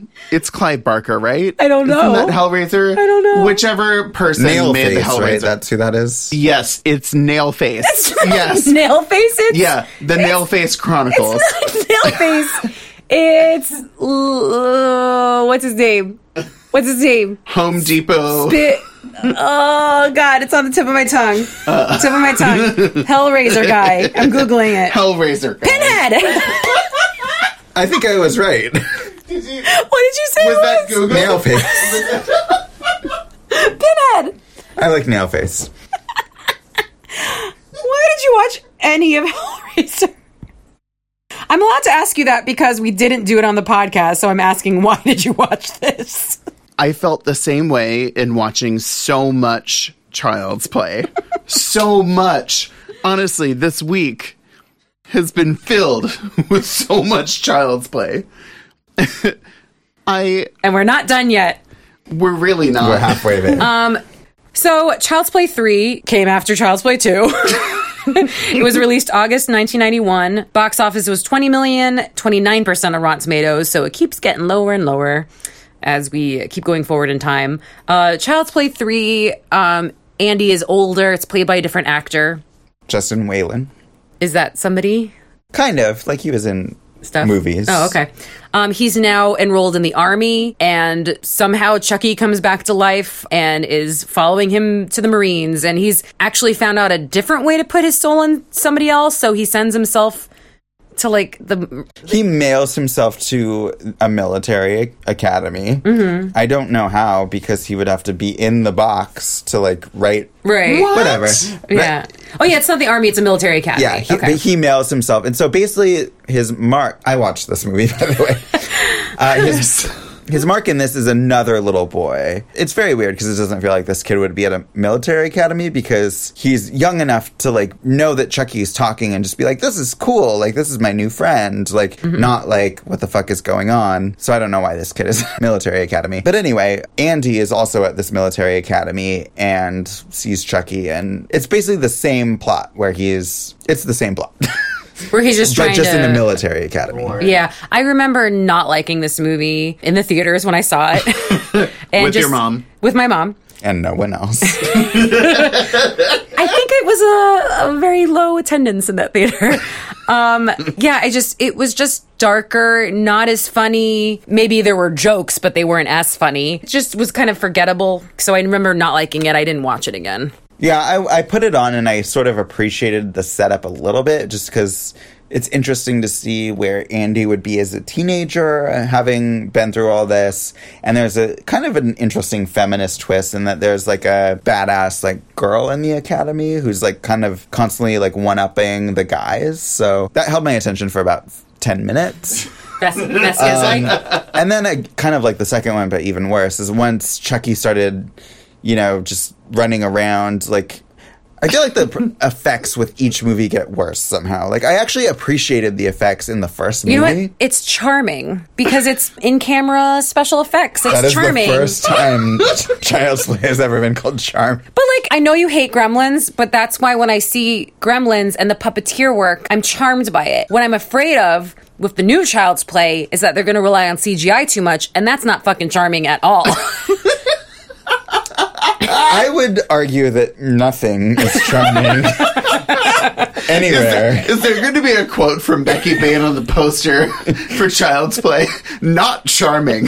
Not charming if they're I don't know if they're CGI, but it's not charming for things to be computer. Hot take.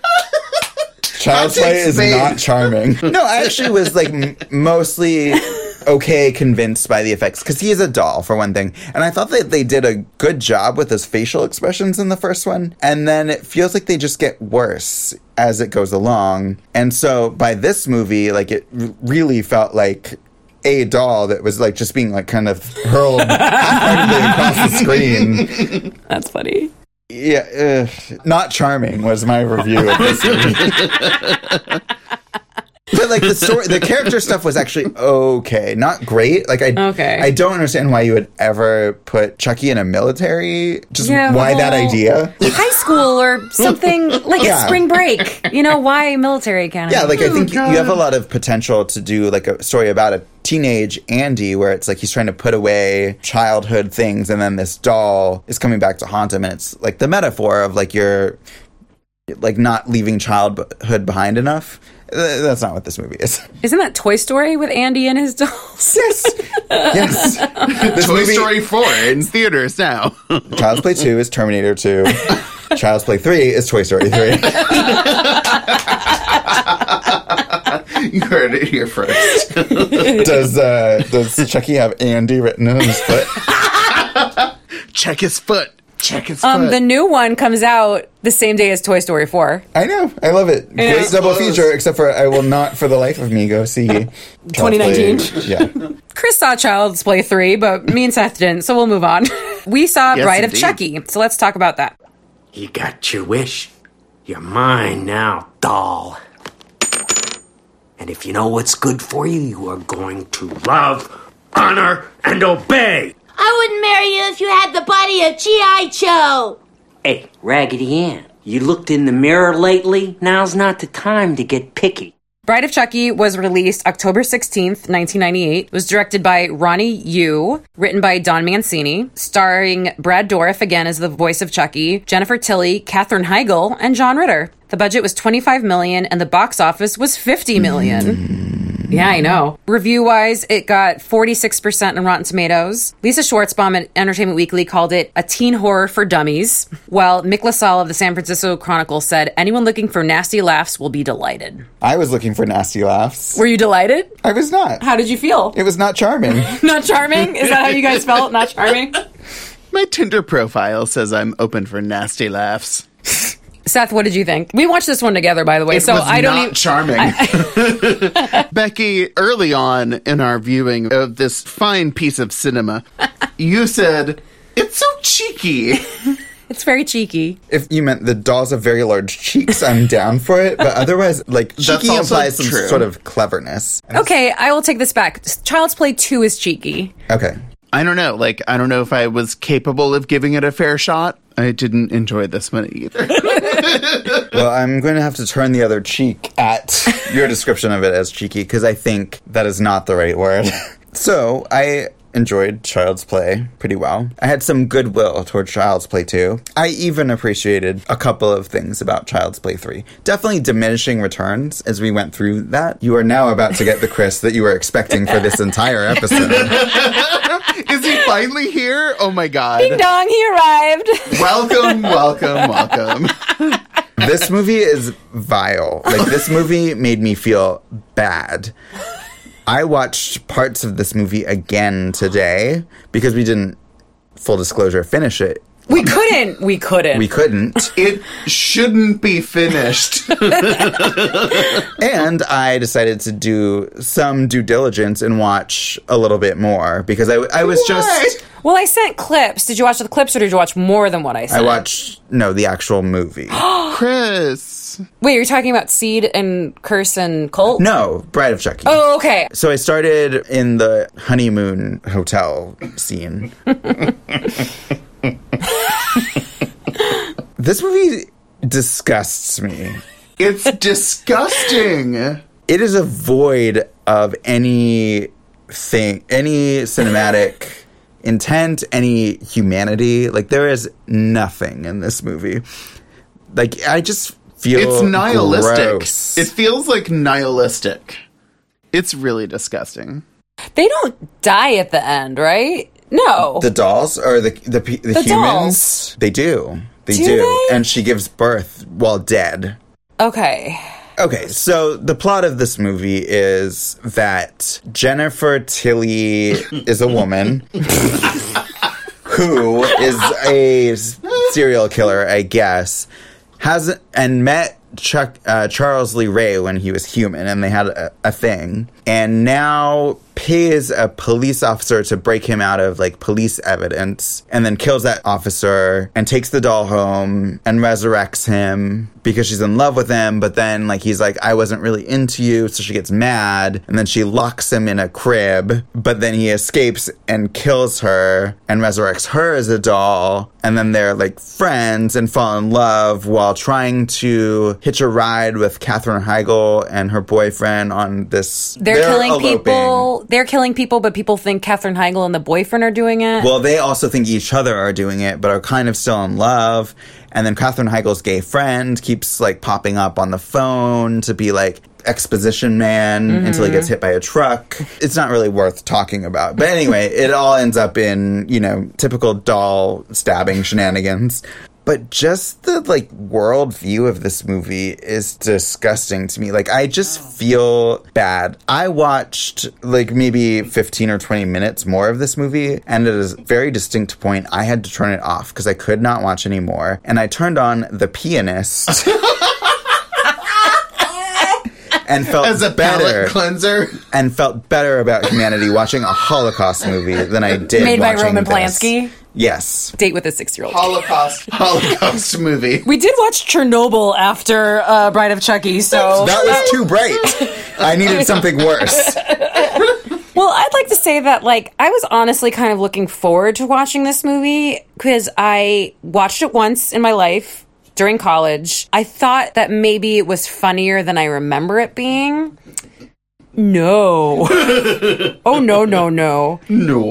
Making a joke isn't the same thing as being funny, and this movie has absolutely nothing funny about it. And the thing that makes it even worse is that it's making jokes and references. Constantly. And it's like dad jokes, the movie, but, no one is laughing.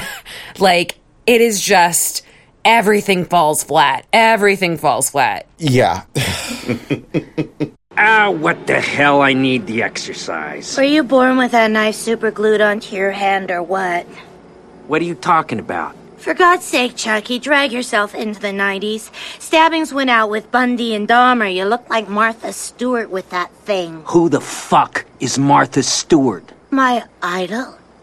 And what does Martha tell you to do when guests drop by for dinner and you haven't had time to shop? You improvise.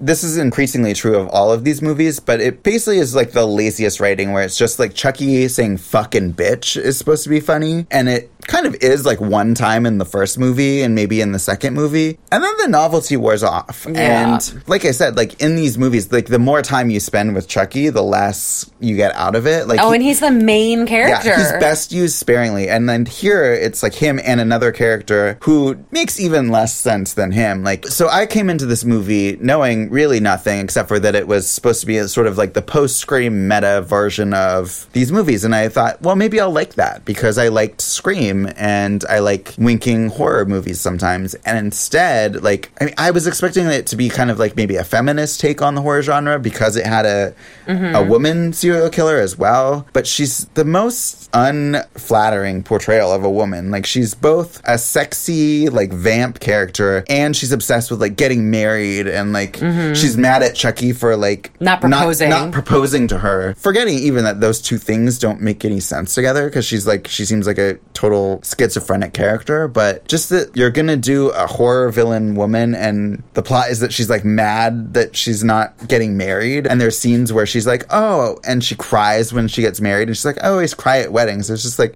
what Seth was saying earlier about this series being misogynistic is that really came out in this movie where there actually was a significant female character, which in number 2, like, Kyle is she kind of has a slightly androgynous look, or, you know, she's not a super feminine character. But she's capable. Yeah, she's tough. Right. She's like a cool character. She has a sense of self. And the third one has the military girl who's kind of a cool female character too. So this one really just brought out the nastiness that this character is, because he makes jokes about her being kind of like a typical woman. Yeah. I don't know. I can't think of a specific joke, but he's just like, oh, women, like, ugh. Yeah, no, he but says honestly, like, this is what I felt since that character existed. Again, it kind of showed to me the essential misogyny of that character. Like, it hates every woman, whether that is the mother of the son who he's trying to project his soul into, or whether that's like the supposed object of his affections. It's not exclusive, it's not unique that this is a movie whose monster demonizes women. That's part of a lot of horror franchises. But there's something about this franchise that seems especially punitive and just hateful toward all the women. All people who are not basically like the mainstream, like white a white man. Dude or something. Like, because white man. we're Straight introduced to this gay character who is Katherine Heigl's friend, and it's in a very weird way where he's like, I guess, pretending to be the date for Katherine Heigl for prom, and it's really like he's kind of a decoy for like her actual boyfriend. But we get this John Ritter character. I don't know why he's in this movie. He's in it for like... It's not even her dad, it's her uncle. Like, yeah, it doesn't make any sense. But he's like doing these like reactions to like these little revelations that this character is gay. It just kind of goes on from there. And then that character just like kind of cavalierly gets hit by a truck and explodes into blood. And it was just like... It was not good. And then there's also Alexis Arquette is in this movie playing a straight character, I guess. But just that he's like, the joke is that he's goth or alternative, and like he's meant to be a joke because he's not like masculine. Got tattoos, and also dies in this horrible way with his like piercings ripped out, and it was just like this really hateful look at anyone who was not like mainstream. Like, I felt like in at least the first two, because I haven't seen the third one in a while, it felt like the first two, like, you really, obviously the point is we want to see kills, but like you there's some weight there to the people that die or that you might die.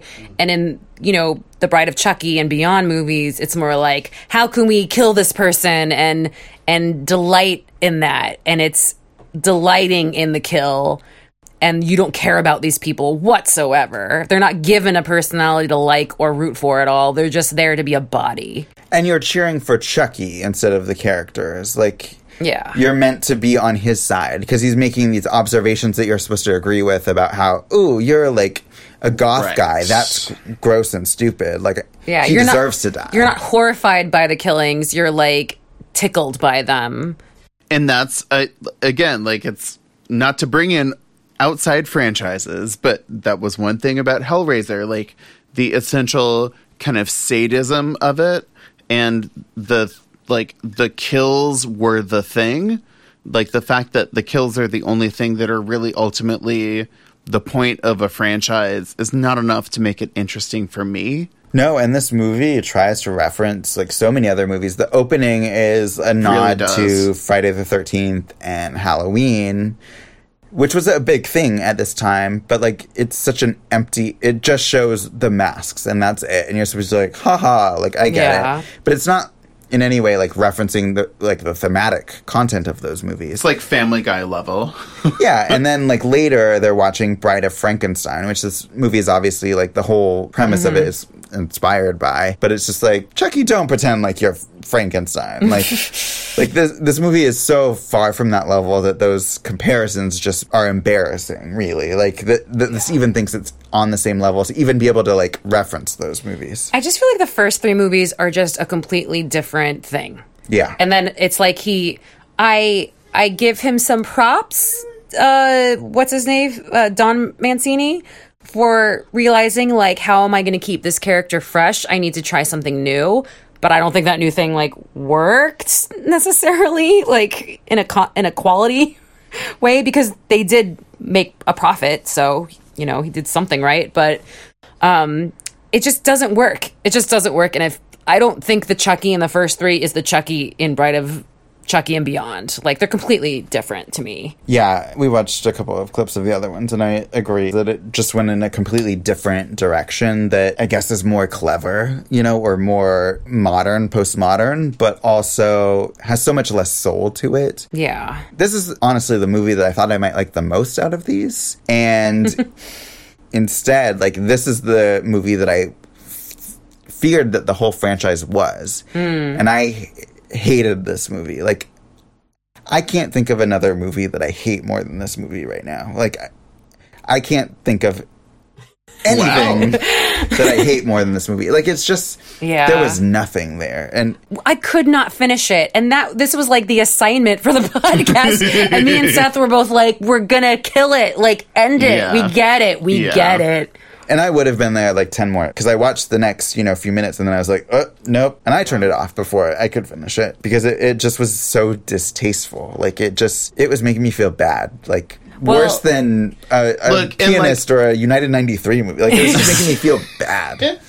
Maybe it's my mass exposure to it only now, but maybe my only experiencing it right now kind of flattens it out in terms of like how good each installment was relative to the last one, and like how good it was over time.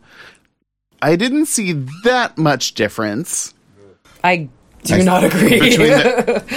Well, in terms of the essential nature of the character, I just think that, Chris, like you were saying earlier, it reaches a point where the series makes Chucky the central character of the franchise. And at that point, it's about kind of how much do you show of him and how many jokes can you make him say. And yeah, it just kind of goes off the cliff.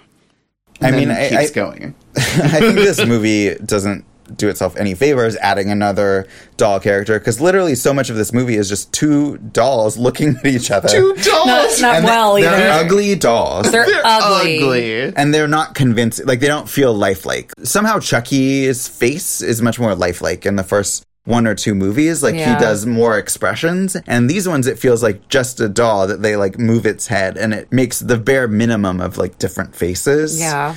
These movies really don't take the opportunity to develop his character, which seems like a weird thing to say, but it's like there's opportunity for him to do different things or want different things, but every movie is literally the same quest. Like, he is after someone to put his soul in their body. And for one thing, that didn't work very well in the first one, because that was the worst part. It was the whole voodoo thing. Mm-hmm. But they keep it up for all of these movies. No, I wish he would have just forgotten about the voodoo, because no one cares. Like, no one wonders how he gets animated every time. Like, I would believe it if the piece of plastic just was like, oh, I'm Chucky again. Like, I don't need like a whole spell or just any let of it be magic. Yeah.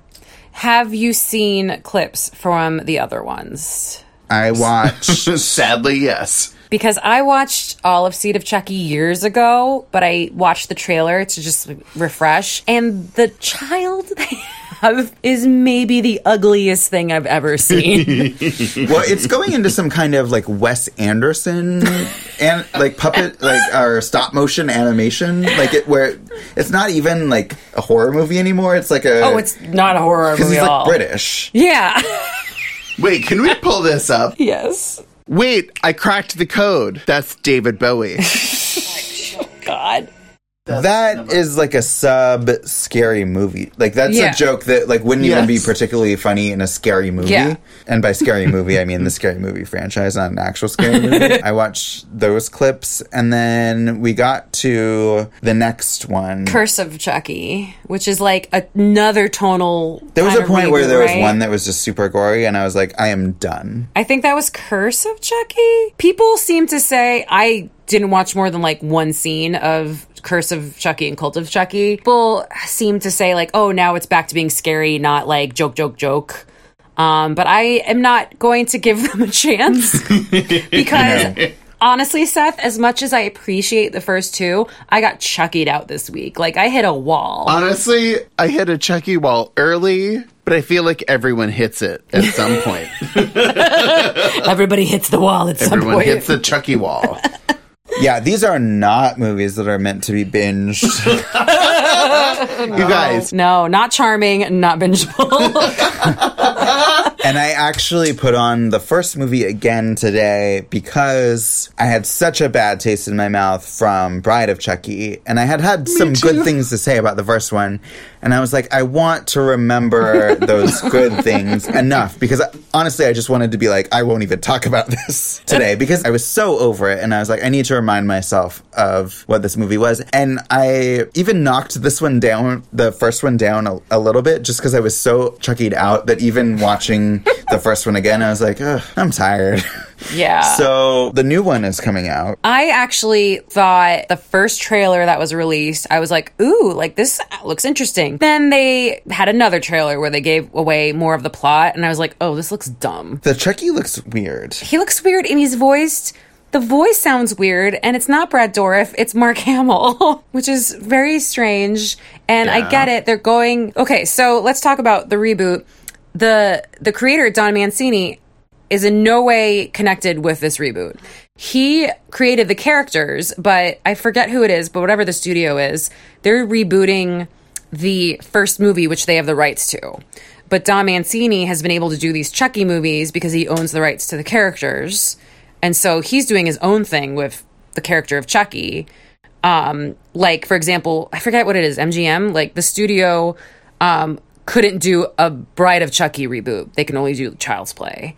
So he has nothing to do with it. So it seems like they really are taking it, like, back to the beginning of just, like, there's a killer doll. There's, like, something with Wi-Fi and apps. Oh, dear. Like, it looks like like what you're saying, Seth, like, way over-explaining, like, how he's evil. But, like... Yes, it's like when they added, like, midichlorians to the Star Wars prequels to explain what the Force is. I was actually looking forward to seeing it until I saw a second trailer, and I was like, I like Aubrey Plaza, and it makes me seem like, well, why would she sign up if it was terrible? I don't know. I hope that it's good. Like, I hope it's good in a silly, fun way, but I have a feeling it may not be. The only way I would see this movie is if I heard it was amazing, for one thing. And I think it would take me at least a year to be able to even sit in a room with another Chucky movie. Yeah. I mean, obviously, I know why they're doing it because, like, everything from the past is new again with, like, Stephen King coming back. Like, I get it. This franchise has fans. I don't understand that. Again, like Hellraiser has a, like, small cult of dedicated fans.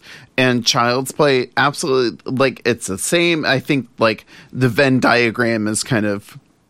It's just one circle. I guess I just don't understand people that like the first three and also like the others. Like, it seems like they would be very separate because they're very different movies. I think it's just the love for that character. Guess so. Like for Chucky. I wish he had more layers to him then. What are you talking about? He's got blood and gross stuff inside. Like misogynistic remarks. Gets peeled off. Like, things get peeled off of him and put in him, and he melts. All kinds of layers. This made me think about horror comedy in general, because I am such a big fan of the Scream movies, and I was trying to, like, figure out why do I like that and not this, especially like you would definitely call Bride of Chucky horror comedy rather than straight horror, or just pure shit. But And I think it's just Yes, like and. that. Like once you tip the scale more in favor of comedy than horror, I completely lose interest. Well, that depends. Like something like Shaun of the Dead. Yes. It also just depends. Is it good? Do you care about anybody? But I don't actually even like Shaun of the Dead that much because same. I mean, not the same thing, but it's like it's too silly for me. I don't find it in good taste to mix people dying with like a really absurd tone. Usually, there's probably exceptions to that. Whereas like in the Scream movies and that particular wave of teen horror, they were mostly horror movies that were self-referential and had like amusing moments, but they still had the gravity of like dealing with death, and like the characters believed or behaved somewhat realistically to people dying. Like they would mourn them and be upset and be scared versus like Bride of Chucky where people are just cartoons. Mm-hmm. But I don't think Scream necessarily treats its kills any more seriously. I think it just does it more cleverly. Like, again, it's like, I think part of the reason why Scream in particular, like, has staying power is that it's just clever. And it references things, too, in the 90s postmodernist way, but, like, it references them in an interesting, clever way that is tied to the murderer scene, character. for example, with Drew Barrymore is very harrowing, and you see her parents coming home and seeing her body and being like horrified by it. And then the next day at school, everyone is talking about it. Like that's how people would behave if something like that happened. Like this is just like, what? Dead bodies? Crazy. Like let's go on a road trip. Yeah. Like there's a big difference, I think. I think that's right. I think there is more like a almost Caddyshack like tone to this movie and to this franchise. I mean, The Bride of Chucky and Seed of Chucky, they just remind me of like trauma movies. Mm-hmm. Yeah. Like if you're not familiar, they're horror movies, but they're supposed to be funny, but they're not funny, and they're just gross. But yeah, it's gore for gore's sake, but like in a very cavalier attitude toward death, where it's like it has no weight to it. Like people might as well be eating sandwiches for as much emotional depth as their deaths have. Right. Becky, does your mom like trauma films? I don't think she ever saw any. Really? Those weren't really like on TV in the 80s and 90s. Okay. You know, you had to like really, that was like a cult thing. Okay. Yeah. Because I don't know, like that appreciation for schlock that kind of reminded me of trauma films. So like she might like them. It's interesting you brought it. No, like, but I don't think she's never really talked about any of them. Well, there are a lot of people who like gore. Like in our Halloween episode, we had Dan on, and he like appreciated like the Halloween sequels more than I think the original Halloween, and that's a mentality I don't understand. Because, but there are people who are more into like the special effects of kills and creative kills, like in a gore way versus like. To me, I'm invested when it's like more emotional and I care more about like who's dying and how it impacts people. But some people like just dead things. And some people are more into Bush than gore. Cut that out. Well, these movies have made money. All of them have turned a profit. $250 million for 7 movies. But I'm just saying that at no point did any of them lose money. There's an audience there. I'm not that audience, but there's an audience there, and that's why the creator was like, "Why are they rebooting this? Like, I'm still making these movies." He's developing a Chucky TV series now. So I cannot imagine, wanting to spend time with him every week. Honestly. I agree. Well, I have some fondness for the first two. Like, I feel like maybe check them out. Maybe check them out. Chuck them out. Chuck them out. Chuck them out. I say chuck them out. Would you? Are you going to tell people now that they should watch Child's Play 1 and 2? Why not? Like. The first one, I think, is streaming on Amazon Prime. It's not a movie that I would urge anyone to seek out for any reason. But if you do watch it, okay. And if you enjoy it enough, go ahead and watch the next one. You have my permission. And not endorsement, but permission. And if you must, watch the third one. And then stop. For the love of God, stop. Do not watch anymore. Turn back while you can. Well, we know how Seth feels about this, so I don't even have to ask. I feel like we all do, yeah. So, watch the Hellraiser movies. See Toy Story 4. Do you want to do it on a special bonus Patreon? He's just reading taglines. Wait, what were they? We don't have to keep asking. I'm just curious what they were. On our next episode, we will be celebrating the 4th of July with a heaping helping of American Pie, the raunchy teen comedy from 1999 that is celebrating its 20th anniversary this summer. And we'll also talk about the teen dude virginity loss genre overall. Why was that a thing? Is it still a thing? Teens trying to lose their virginity? They don't do that anymore, right? The When We Were Young podcast is a production of the MFP Studio in Los Angeles, California. You can subscribe to us on Apple Podcasts, Google Podcasts, or anywhere else you get your fine audiophonic product. You can follow us on all the major social media networks, including Facebook, Twitter, and Instagram. And you can and should check out our Patreon page at patreon.com/whenwewereyoung. Your monthly contributions can help us review even more shows, movies, and albums. And in the coming months, we will be creating exclusive content just for our Patreon subscribers. And that's all the incel we have time for on this episode of When We Were Young. I've been Seth. I like to be hugged. And hi, I'm Chucky. Wanna play? This is the end, friend. Andy, no, please. We're friends to the end, remember? This is the end, friend.